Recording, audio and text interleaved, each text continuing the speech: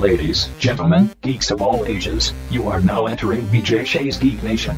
Welcome. Yes, welcome to BJ Shea's Geek Nation. I am the Reverend Enfuego. Across from me is Vicky Barcelona. Hello. We've got the show's namesake, BJ Shea. Hello to you. And running the boards is Joey Dees. Hi. On today's show, we will talk Magic the Gathering and the Mox Boarding House with their Chalice event.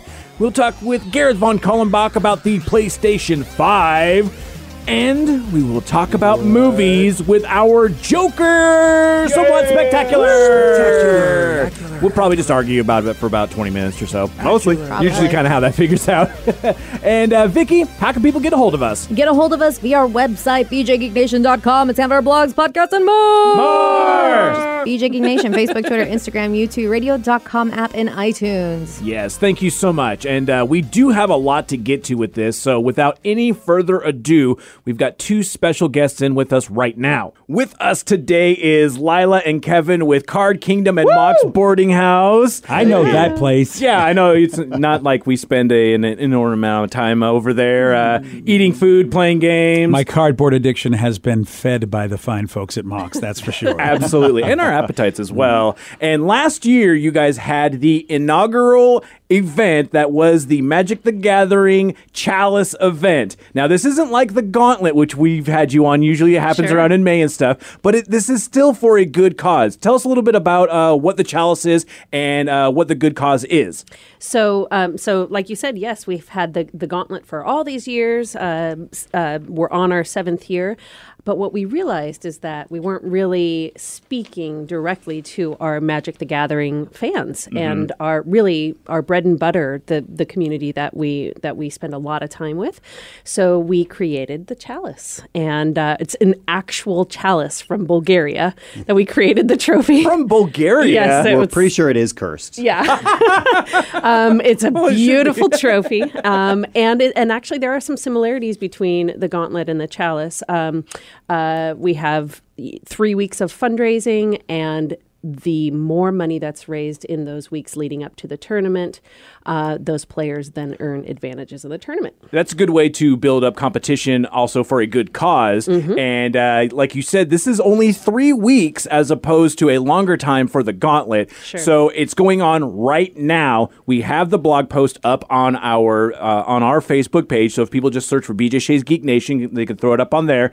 It's also on the Card Kingdom blog as well. And lots of good stuff is going on. And you've done this. This is the 2nd year for this one, like I said. And what is the charity that you guys are going for this year? So this year, because we're highlighting our Magic community that is national and international, we chose a beneficiary to go along with that. So Serious Fun Children's Network. It's actually Newman's own products. Wow. That's cool. Right. The proceeds go to Serious Fun Children's Network. So I love Ma Pa and Newman's Fig Newtons. They're so good. It was founded by Paul Newman, and it is an incredible nonprofit that provides 100% of the fees for camps for seriously ill children around the world. Wow. And that can include very expensive medical care and transportation. And so this is so that sick kids can have life experiences like everyone.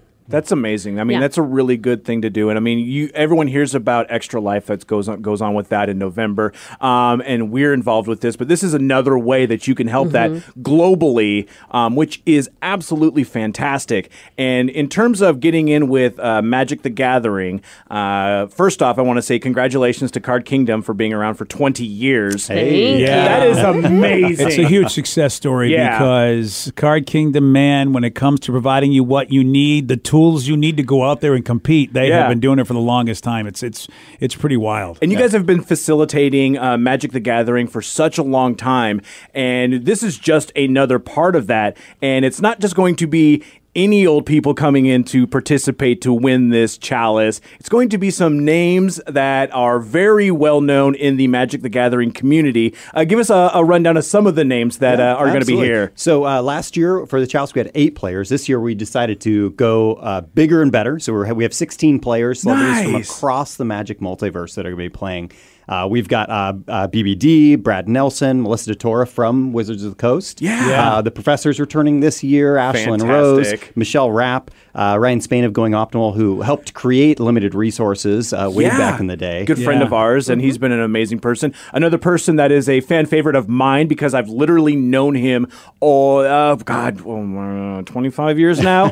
Chris Van Meter. Yes. Chalice champion, Chris Van Meter. Exactly. Right. And that's why I wanted to bring that up because returning champ. He's the returning champ. So maybe someone will dethrone him. And also, you've got the youngest person to ever make day 2 at a GP. Absolutely. And that is it's just like Dana Fisher has been one of those that they've put out there, and she's been more than happy to go out to these events and kick everyone's butts. Oh, yeah. I won't play her. She is just too good at the game. Yeah. She's smart. She's capable. She's energetic, and she's everything that we wanted for this. It would be absolutely fantastic if she could take it. That's the problem. The Danas of the world are the problem for old guys like me that played back in the day. You realize those young minds are so good at figuring stuff out. I'm like, oh, wow, you crushed me. You know every card in my deck, and I don't even know every card in my deck. But her excitement for this format, she reached out to us, basically after last year's Chalice and was saying that she really wants to play this year. We're able to add her in. Nice. But her excitement has been infectious. She actually just today reached her first fundraising goal, so she's going to get some wild cards for the block party format that we're doing. Very cool.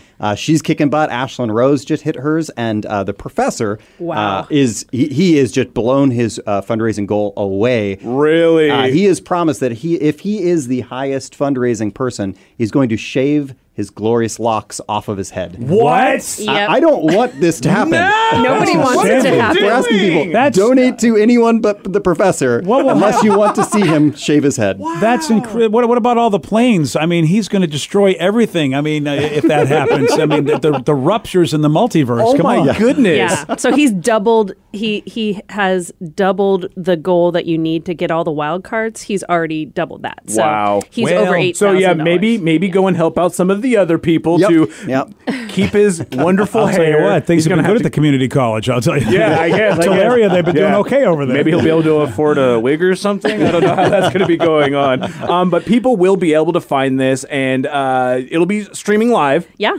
On Sunday, October 27th, all day long. So in just about 9 days or so it's kind of a quick turnaround on this. Mm-hmm. Definitely go and check it out, and tell us a little bit about how the block party is going to work. Yeah, so the block party is the format that we designed for the Chalice last year. How it works is over the course of the fundraising period, all of our players, they're raising money, they get to draft sets from all of Magic's modern history.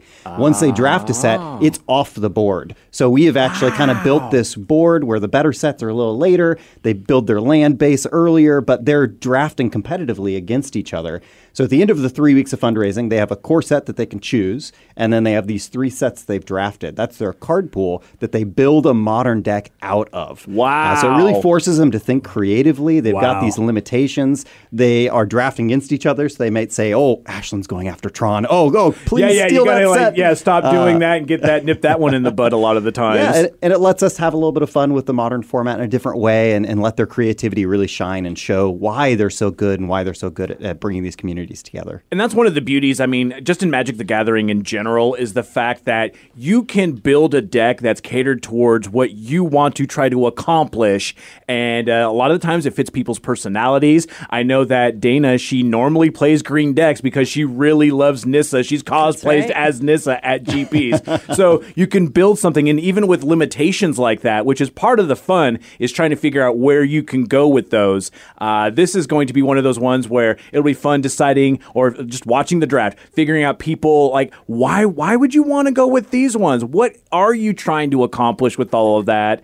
And it's also for an amazingly good cause. I just love the fact that we can take something like Magic the Gathering, which is just, I mean, it's been a game that's been around for so long, but you can just put new twists on it, and you can make it so it's fun for people to watch and do good. Right. Yeah. And you know what? We've had incredible sponsors this year.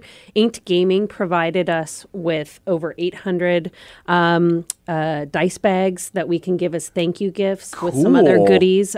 So donations that are $50 and above, each player gets 40 of those bags. So strategically you might want to give to certain That's folks. a really good might call be on right, that. right? Yeah, you find someone who might be lagging a little behind and give them that. It's been a wonderful way to add our love of the game plus, doing good. It's awesome. And also up until the day of the event is going to be eBay auctions. That's true.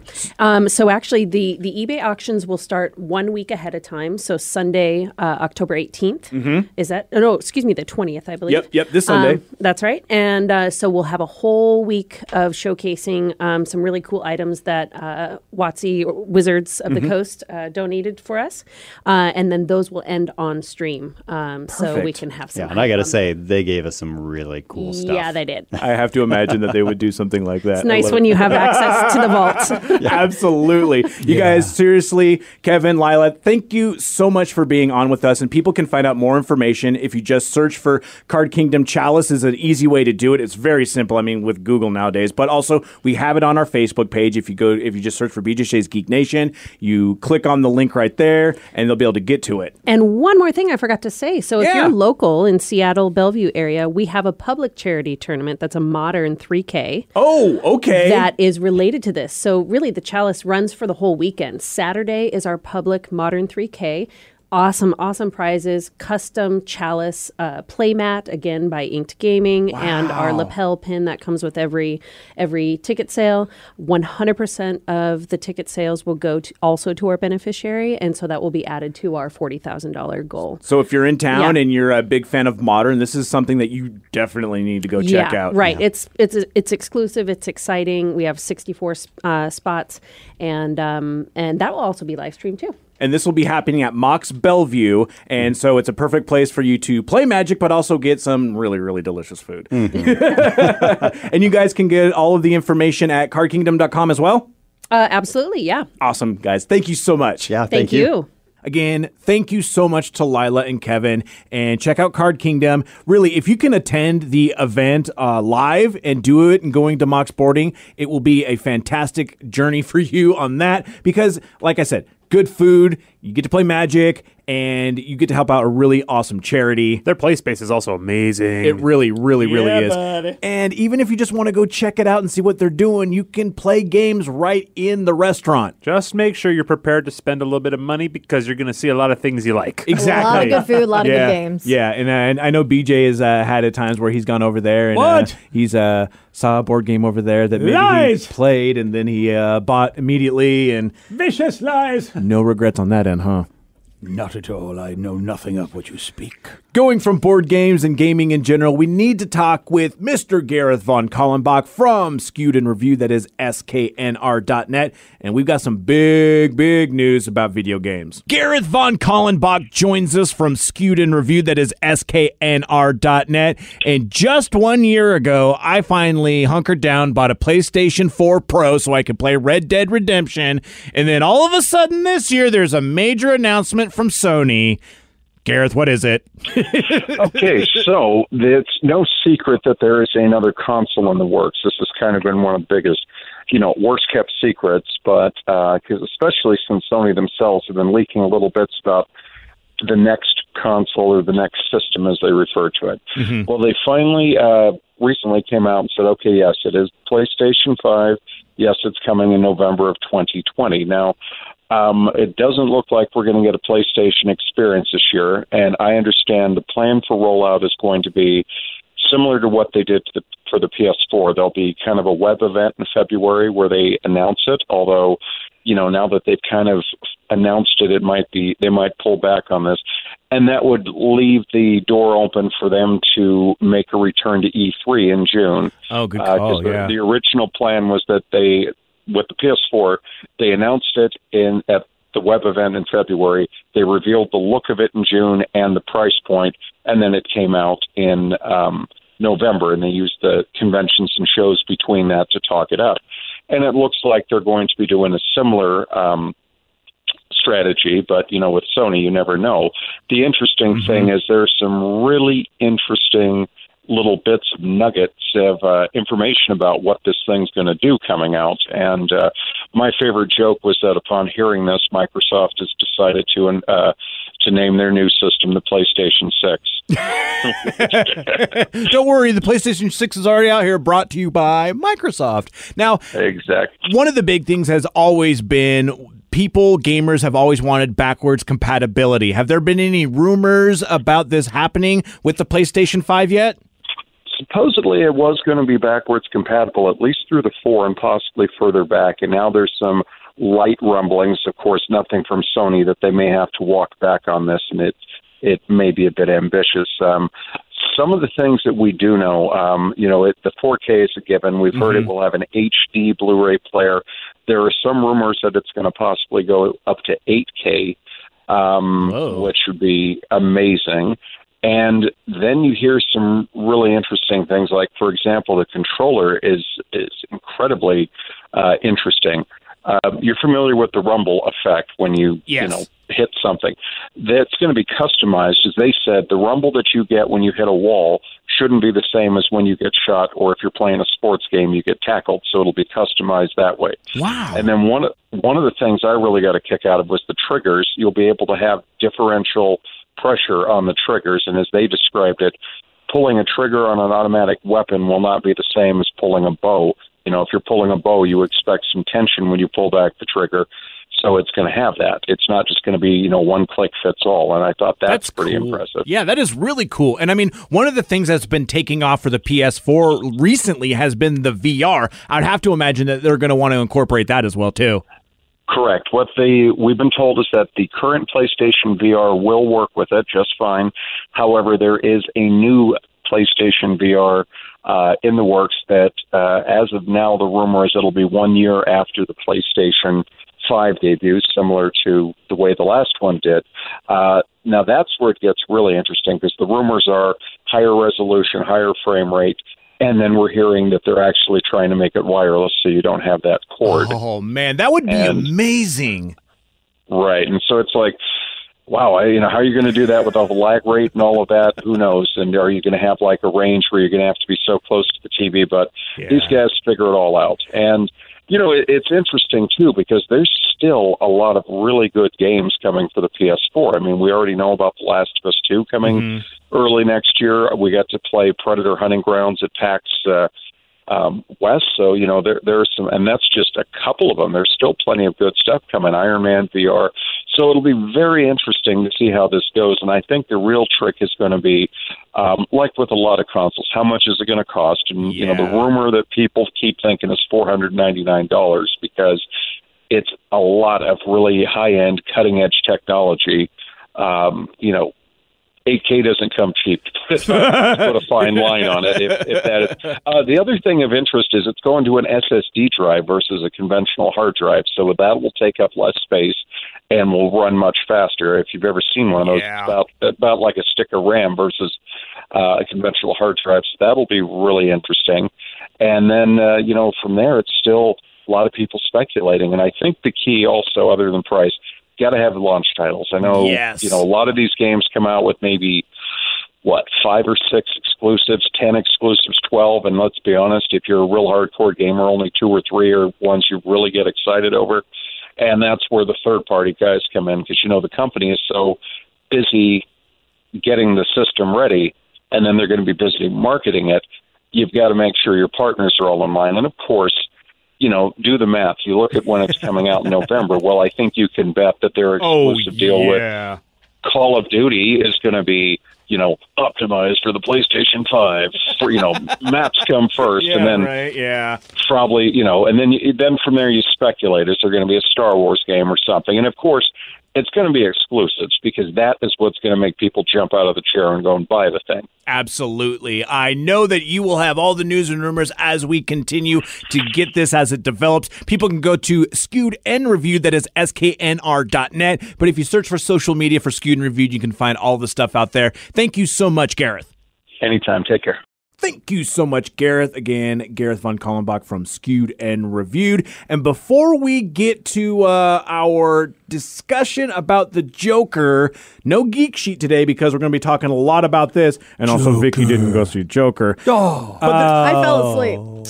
Not during Joker, just before you were able to go to it. I know, I had it scheduled for 6 o'clock. And then dun dun dun dun. But there are some movies that are coming out this week that we need to do a bit of a rundown on. Yep, real quick. Maleficent, Mistress of Evil. This is the sequel. With Angelina Jolie. With Angelina Jolie and not Farrah Fawcett. Farrah Fawcett. Yes, Michelle Pfeiffer. Michelle Pfeiffer. For some reason, I get those two interchanged, the names. 45% as of now on tomato reading meter. No audience score as of yet. Interesting. Zombieland Double Tap. Oh, nice. Oh, that's right. Perfect for your Halloween spookiness. We got to go see that, Joe. Heck yeah. Okay. Another sequel. No audience score as of yet, but as of now, 72% on Rotten Tomatoes For what?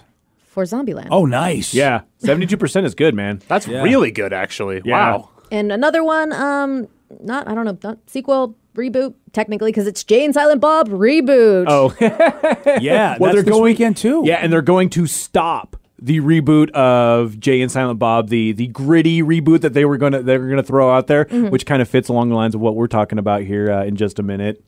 67% on the tomato meter, but audience score with verified ratings of 352, give it a 95%. Wow. And that's one of those ones, I mean, come on, you know what you're getting into when you go see a Kevin Smith movie. Right. And so it's a Jay and Silent Bob movie. So at this point, think of silly stoner humor, and I mean, that's where you're going to be getting I'm it. not going to say them because I might ruin it for some people, but if you really care, go look at the cast list because some of the people in this, I'm sitting here like, whoa, that's awesome. Yeah, I'm glad bringing many some people are in here. big names on this one.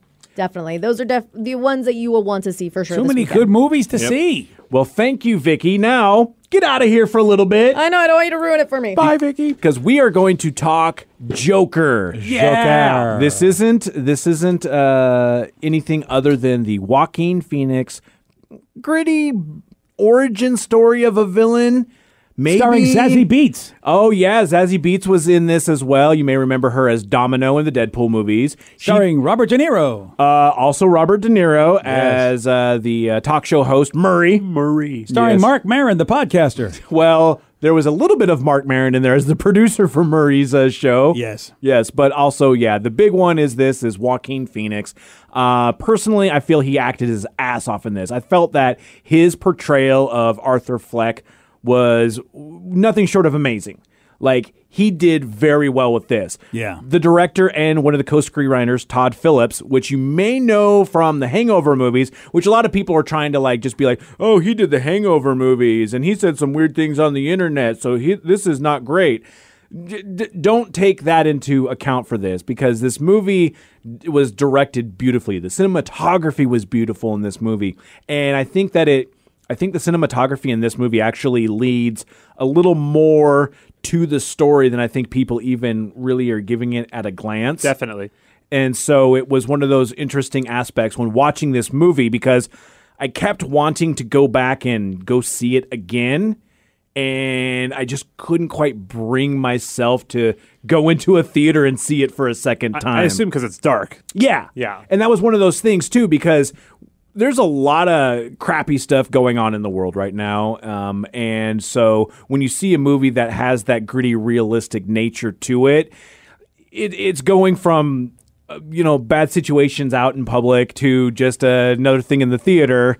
And I kind of like my upbeat, or at least, super action intense movies. And that's what I love about the first 5 minutes of the movie. The scene is very dark. The Joker gets beat up, and from that moment it hits you with those big snares and the drums, and it's Joker on full screen. This is not going to be a happy movie. Yeah, nope. Exactly. First impressions, BJ, or just your impressions of the movie? How did you feel about it? Yeah, like you guys were saying, man, this is a dark movie, and at the same time, man, I think I'm being played. By the narrator of this movie, as you've heard a lot of people talk about that sort of unreliable narrator. Yeah, and that is a film trope. Yeah, and I love that, because the Joker is definitely unreliable. In all of the incarnations of the Joker, he's been unreliable in some way, shape, or form, and every actor has seemed to do it differently. Mm-hmm. But it definitely is just like, look, this is a puzzle that's never meant to be put together, even though the puzzle says, put me together. That's a good point. And, I mean, you can even harken back 11 years ago with The Dark Knight, and seeing Heath Ledger's version of that, because even in that, he's telling people, want to know how I got my scars? And it was a different story every time. Yeah. And even if you go back and look back at some of the stuff, of the referential material that was really used for this movie, with like the Killing Joke, even at the end of that one, he says, well, I like to kind of consider my origins more multiple choice. So even an origin story of that still has a somewhat ambiguous ending anyway. Yeah, and when you are out of your mind, which of course his mom showed that she had a little bit of that, and he also, depending on what we can believe about what happened to him, which we really can't believe. All we can know is that I feel like the facts that we have is that woman is his mother. Yes. And she had mental problems, and that's all we can imagine, that from a hereditary standpoint, he has some of that himself. And as you watch the movie, it's just like, what is real, what is not. It's a wonderful performance. Everybody does such a great job, and there were a lot of twists and turns and surprises for me, and the end really has me wondering, is the end real? And if it's real, is that the only real part of the movie? Was there anything real? It's so bizarre, or did we get some elements of truth? As you said, Rev, when he wasn't speaking well, when he was stammering and had his laughing disorder, which I never heard of before. Now I haven't really read every Batman Joker story, but I've never heard of him having a disorder. Yeah, and I mean, some of the super fans out there maybe can correct us, but I think maybe that was its own device that was created for this, which is cool. Absolutely, can understand how that can alienate somebody, and then of course would give you this sort of like, so whenever he's in pain, he's laughing, which means if that's what the Joker does every time, that really his laughs are really just him in pain.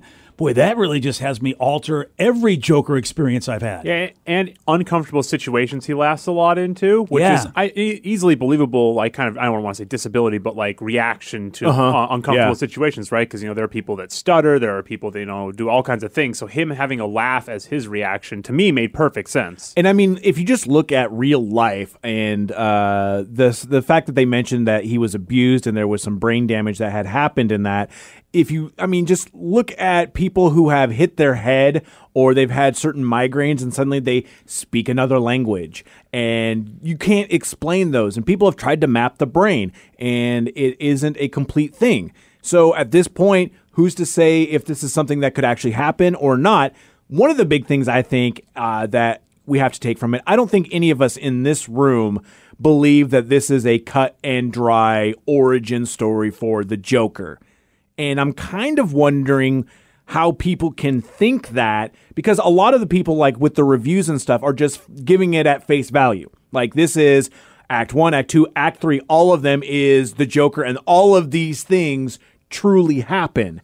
And I just don't see that, because there's so many cues, if you watch it, that would dissuade you from that opinion. And one of the big cues for me was when he yelled at his therapist at the beginning of the movie and saying, "You're not listening to me," which is, I think, pretty much the movie telling us we shouldn't be listening to him, just like the therapist. Whatever he's saying right now is really not true. Yeah, it's tough because, she does, even in that scene you're talking about, she doesn't actually ever answer his question. Yeah. Which is hilarious. And that was something that you mentioned, too. Whenever he's talking with that social worker, she never responds to any of his input at all. Very interesting, isn't it? Yeah, it is. Because there is no answer to these questions, because he never asked anybody these questions in the first place. If you look at something, and one of the problems I've also had with this, with people reviewing this, is that it takes a lot from Taxi Driver, especially with De Niro, because De Niro was in Taxi Driver, and that was an old gritty movie with an unreliable narrator as well. Yeah. And then you look at other movies, a lot of people have referenced Fight Club, because they have this scene when we realize that he does not have the relationship that he has perceived with his roommate Zazie Beetz, Sophie. Yeah. And so you see all of these things that lead up to it. And then people are ignoring the cues of even something from like a Vanilla Sky, which if you look closely at that movie, and you can tell the differences of what's happening based on the color of the sky. And it's literally in the title on that. Yeah. It's not as apparent in this movie, but and you referenced it when I was talking about how when the Joker is, Arthur is more enunciated, when he can speak clearly, when people are paying attention to what he has to say, when people are reacting positively, when he's dancing with good flowing movements, and he's actually, put together, I believe all of those are figments of his distorted memory. So they may not have ever happened. They're just what he feels or what he believes has happened in his imagination. Yeah, and that's the thing. It's the time where he is uncomfortable whenever he's in public or doing anything. He's never been glib, including the scene where the little person and the dude that gave him the gun. That whole scene in his apartment where it ends in the dude's death. I don't know if that's real. And I don't think that's real either. And it's because you see all these vibrant colors, or when he's on the subway and he gets away with with the cops chasing him, like the colors are vibrant. Yeah. Everything is more beautiful. It's like someone took an Instagram filter and pumped up the saturation and the warmth on it. And so those are those parts where he's fondly remembering a spot that may not have actually happened. And we said that very, very early in the movie when he's watching Murray on TV with his mother, and he now visions himself on stage. Yeah, that set the stage for it. It did, and it set it up right away that this is going to be something where what is reality? This. Yeah, he's imagining it, and we just give him away. We feel like he's daydreaming. We don't even realize, oh, wait, he's going to daydream the whole story to us. Yeah, and I love the fan theories that people are trying to figure out on this and what is really happening. And I don't know how you guys feel about it. Do you guys think that he is the Joker and all of this stuff has happened in some sort of way? Do you feel that he killed Murray on stage, or that he's been able to do any of these things? I feel like if he's killed anybody, it hasn't been as glorious as he remembers it. Mm-hmm. Like I could see him maybe shooting Murray like in an alley or in a coffee shop, but like to get the worldwide attention and doing that, and Murray putting him on the show for what would be, and me being in broadcasting, all of us being in broadcasting, I just don't think they would have put him on the show in the first place. Yeah. They would have made fun of him and moved on. Exactly. So that's why I think that, he's just delusions of grandeur. Yeah. Oh, that's a good call on that, man. That's really what it is that he may have done stuff, but I think really who he is the guy who may have shot those guys in the subway from a prone position and a position of vulnerability and fear, and I just can't see him ever having the upper hand in real life. But eventually he gets there when he basically starts believing his own delusions and becomes completely delusional and goes full Joker. I just don't know when that happens, if it happens ever in this movie, really. Yeah.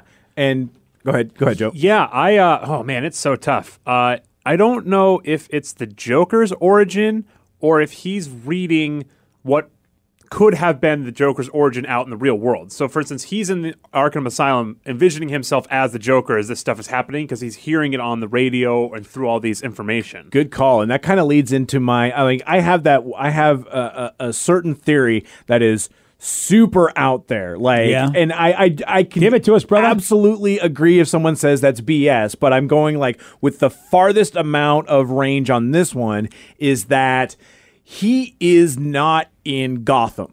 Oh. He is not at Arkham. These are all figments of his imagination in terms of he knows of Batman because maybe he's watched the cartoons, maybe he's read the comics, maybe he spent most of his life, if not almost all of it, in an asylum, and that now he has superimposed these things that he has done.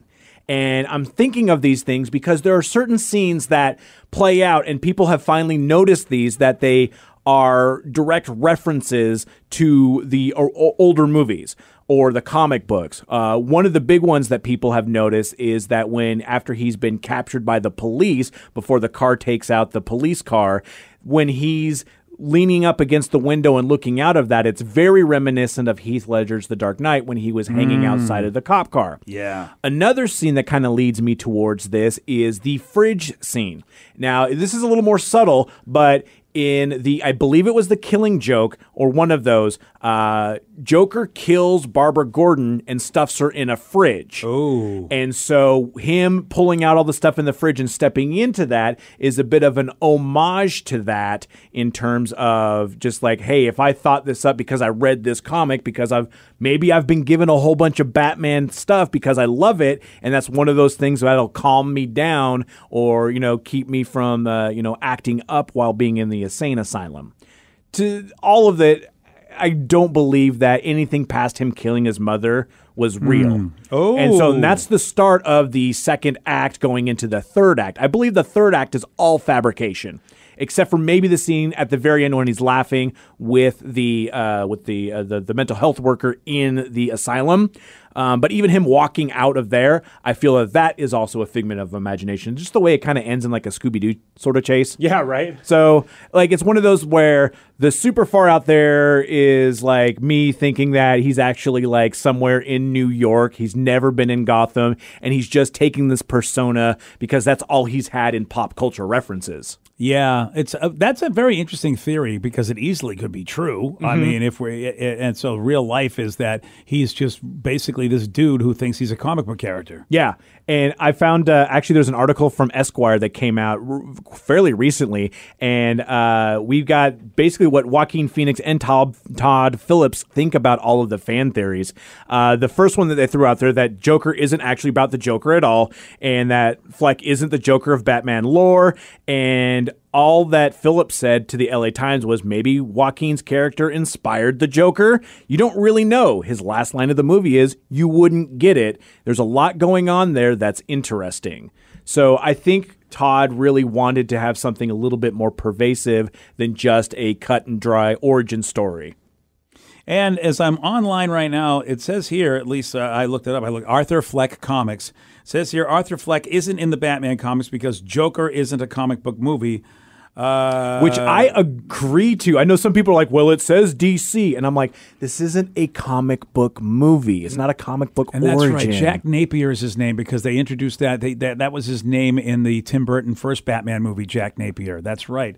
So this is interesting that he's Arthur Fleck, which really does support your idea, Rev. That's what I love about this movie, too, is that they give you the whole Batman backstory just by telling you it's a Joker movie, and then they ask you the question is, could you believe this is just a movie in any kind of normal situation, any fantasy movie, right? They're like, hey, do you believe that this guy could become a villain?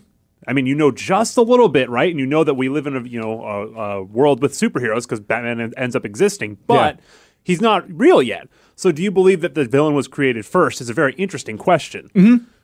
And I believe in the Batman lore, I think he was. I can't, I mean, we were introduced to him, obviously, in Detective Comics back in the 40s. Yeah. But whether or not Joker's older than Batman, that I don't know. They made some changes over the years. Definitely in Tim Burton's Batman movie, they had Jack Napier be older because Joker was one that killed his parents, supposedly, and he was a little kid then. And that was an interesting point as well, too, because when the clowns take over and all the rioting happens after they free him and he does the iconic with the blood on his mouth, sort of the real Joker look, and then after that, all the mayhem happens, we see Thomas Wayne and Martha Wayne both be getting killed. They do that iconic pearl grabbing scene where they break, which has happened in so many different things, including comic books, including movies, that how is he at no point has he actually been there for that, to envision that? So I feel, again, it's going back to that lore of,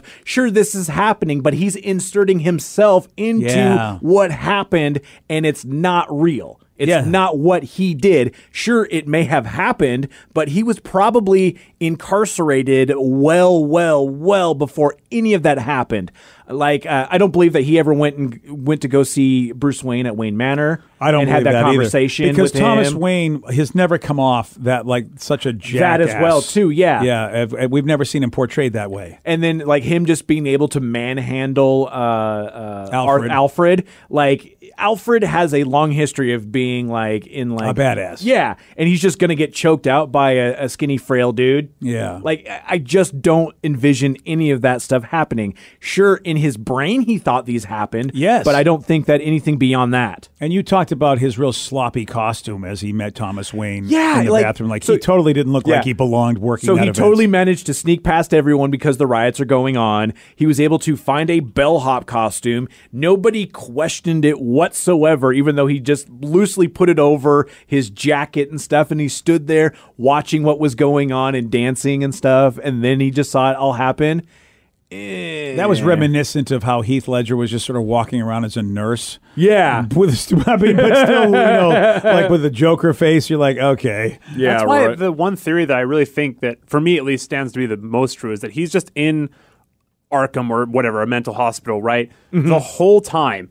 And the news clips that they play during the movie are what's happening in the real time, because they play a lot of those clips. Yeah, and it's a little more toned down version of what I've been going at and what I've been saying, but I absolutely agree with you on that end, dude. Because every scene, so the woman that he has a fake relationship with, if you will, Yeah, right? Sophie, yeah. Makes a comment in the elevator that to her child, because her child goes, "Yeah, mommy, it's terrible in here," and she goes, "Great, now everyone can hear you." Which is something a crazy person would say if they envision a child that they don't have. So she could be in the insane asylum. His mother clearly is in the insane asylum with him. Right? Okay, yeah. So he could be in there the whole time. He's just imposing characters into his own storyline with that, And from people he knows and he's seen. Exactly. And so he gets a journal. The first thing they ask you in the movie is, I asked you to keep a journal. What are you writing about? And this whole thing that he's writing about in his journal is his fantasy of what's going on in the reality that he lives in while listening to the news on the outside. And so he runs through the whole thing, right? And when you hear, I've done some bad stuff, but no one did anything to me, I assume that he did something in the asylum himself, like hurt people or something like that. And then on the outside, happened to be the same time, a clown shot 3 guys on the train. And so now he's envisioning himself as this, well, no one cares about my repercussions, no one knows I exist. And then all of a sudden he feel like he exists as things kind of match up as the timelines continue. And so, yeah, into my belief is that I feel like a lot of it through the acts have happened. So like the first 2 acts, like he did shoot the guys on the subway because that was a gritty sort of thing. That was like, he just managed to be able to do that. And then it's superimposed in between. So there's some things that are reality and some things are not. I feel that really what happened was in my mind is that he actually did kill his mother in the hospital. Oh, yeah. Like all of that happened. He did smother her, but he didn't just walk away. Like after that happened, suddenly it just cuts to him in his apartment. Yeah. And then the guys who he has wanted to, get vengeance on that ruined his, his favorite job, the best job he's ever had, suddenly just show up to give condolences. And then he just manages to kill the dude, like just as simple as that. Like, too cut and dry for me on that one. A little bit, yeah. I mean, there's a lot of fantasy that you can tell that goes into this in every scene almost. Yeah. Like everything, like you said, he's not a true narrator at all. Like every scene has some amount of lies to it, but also has some amount of truth. And it's kind of up to us as the viewer to judge what we think is honestly happening in the movie. And I mean, I think that's a really good point on that too, because it is open for interpretation. And this is why there have been so many fan theories out there and people trying to dig a little bit deeper, because it's not cut and dry. And that's what makes a good movie. It's crazy to me that people don't appreciate the amount of social commentary that then went into this, because the themes are incredible. I mean, the first scene where he goes real crazy is he's handed a gun by a guy that shouldn't have given him one. Exactly. And it ended up being a reason to get the guy fired. By the way, the whole when he's dancing in the children's hospital and then the gun falls out. Yes. I mean, hilarious. Yeah. I was cracking up. And I was just like, that's literally the most awkward thing that could possibly happen. But then the way kind of it's handled with him on that, I don't think that necessarily happened that way. I absolutely 100% believe it happened. But the way he just kind of kicked it and it was like, oh, ha, ha, ha, ha, ha. I think it went a lot more haywire than what he remembers it being. Oh, and the writing between him and the manager is hilarious. When he's like, look, man, I like you. No one else likes you. You're crazy. But like, I got to ask you, like, why did you bring a gun? Yeah. And then it just starts kind of like almost Charlie Browning at it when he's just going into his psychosis and just yeah, that's why I even the beginning of the movie I don't believe he chased those guys. Really? Yeah, because again, it just doesn't seem like what he would do. He's like he's a skinny, who cares? And the fact that his boss was giving him such a hard time, we're led to believe the boss is an a-hole. But if we are to actually realize that he's lying about everything as a narrator, that would make sense for the boss not to believe him. Not that actually that he's a bad boss. It's just like, you're making this up. And that reminds me because there's no way that this happened to him. And that was the thing, is like, why would, it's like, oh, someone stole my sign. It's like, why would anyone steal a sign, but then goes to blame him for stealing the sign? Yeah. Like, so it's one of those things where the boss immediately contradicts himself sure, people have done that in the past. They've always been bad middle managers or managers that have, taken the side of the customer. Feels like he's frustrated with him. Absolutely. As an employee. Yeah. Yeah. And then the gun, which I don't exactly know what the hell really happened with that gun situation. Right. I don't really know. But he wants us to believe that he was given that gun to protect himself from the so-called people that would do horrible things that probably never happened at all. Right. And it's one of those things. I do enjoy this movie. Here's the problem. I already said that I couldn't even bring myself to come watch it a second time. I don't necessarily know if I'm even going to own this movie. I'm happy that I've seen it. I don't know if I need to see it again. Now, the other thing, you talked about the bright parts of the movie, Rev. Yeah. I just had an occurrence. Oh, how about this? Uh-oh. What if all of the stammering and victim-based parts of his stories aren't true? What if he's the sick guy that would kill kids and beat the hell out of them with a sign and blame it on them? What if he really did actually do all that stuff, and the only parts of the movie that actually aren't true is where it makes him look like a victim, but that never happened that way? Interesting. So it's more of like a Kaiser Soze sort of situation. Well, it's verbal Kint, where it's like, oh, no, I'm just too weak to be able to do this. Yeah, the Joker's insane, and what if he always could speak well and never had a disorder and never had anything, but basically to us, because again, he's the narrator telling us his story, you have to understand, I had a disorder and I was chased. And then the subway guys, what if he just went on the subway and said, I don't like you, and shot them, and they never said anything to him at all? Wow. Because if you remember, they never said anything to him. No. They were like with a woman, and so... Well, they did talk to him at the end, and they sat next to him, but and they were doing it. They weren't bothering him at all. You're right. You see, Wow. We think that actually when he's the confident guy, because I realized when I was saying it, boy, he ends, I don't know when he goes full Joker, but wait a second. Everything he did was Joker-like in his what we thought were his fantasies, but maybe the fantasies is when he's actually a victim and actually not a bad guy. That's the fantasy. Damn. I could see it, too, because all the female characters in his stories end up being fake in a way, right? His mother essentially is dead, or maybe not even there the whole time. And she lied to him about everything, so it keeps his history ambiguous. The relationship was fake. I mean, the woman on the train that they were picking on would lead me to believe that she could also not be real. Yeah. The women that aren't even there, because like breaking into that apartment, she was just like, she's like, what the hell, and even then, is that where we sort of get a little bit of wait a second, all right, Joker, what's going on? Yeah, I don't know. Where does the fantasy start? Where does it end? This movie's a trip. It is. It's really a trip, and that's kind of one of those things that is super interesting in that end, man. I just man. I have one more quick question. So do you think the Joker's alive or dead? Or should I say Arthur Hunt alive or dead? Or Arthur Fleck? Sorry. I feel he's alive. I feel like that last scene of him going out with the footsteps and blood, I feel that it's fake. I feel that he didn't get through, break out into some weird, like I said, Scooby-Doo ending sort of thing. I feel that he is alive, and he's just a lifer at Arkham or a mental institution to which he has been stuck in. And again, is he really in Arkham? Is he really the Joker? I only asked the question because the big journal entry that they always bring up is, I thought my life or whatever, blah, blah, blah. I hope my death will, be more... Yeah, will make more sense than my life. Yeah, and I mean, because if you go into a fridge, it was always those things the kids would be like, oh, yeah, don't, go into the fridge, it'll lock up and you'll die. Yeah. That's a thing. There's multiple points where he shoots himself in the head and it clicks. Like there's no bullet in there, but then they also show at one point where he's playing with the gun when he first gets it, and he shoots it and it goes off. Yeah. And so God, that could turn it almost into like a David Lynch Mulholland Drive sort of thing where it's all just a snapshot of the last second of his life. And it's so crazy to think about the ending scene is him running away with bloody shoes, which usually means that he probably murdered the psychologist or whatever when he's reading.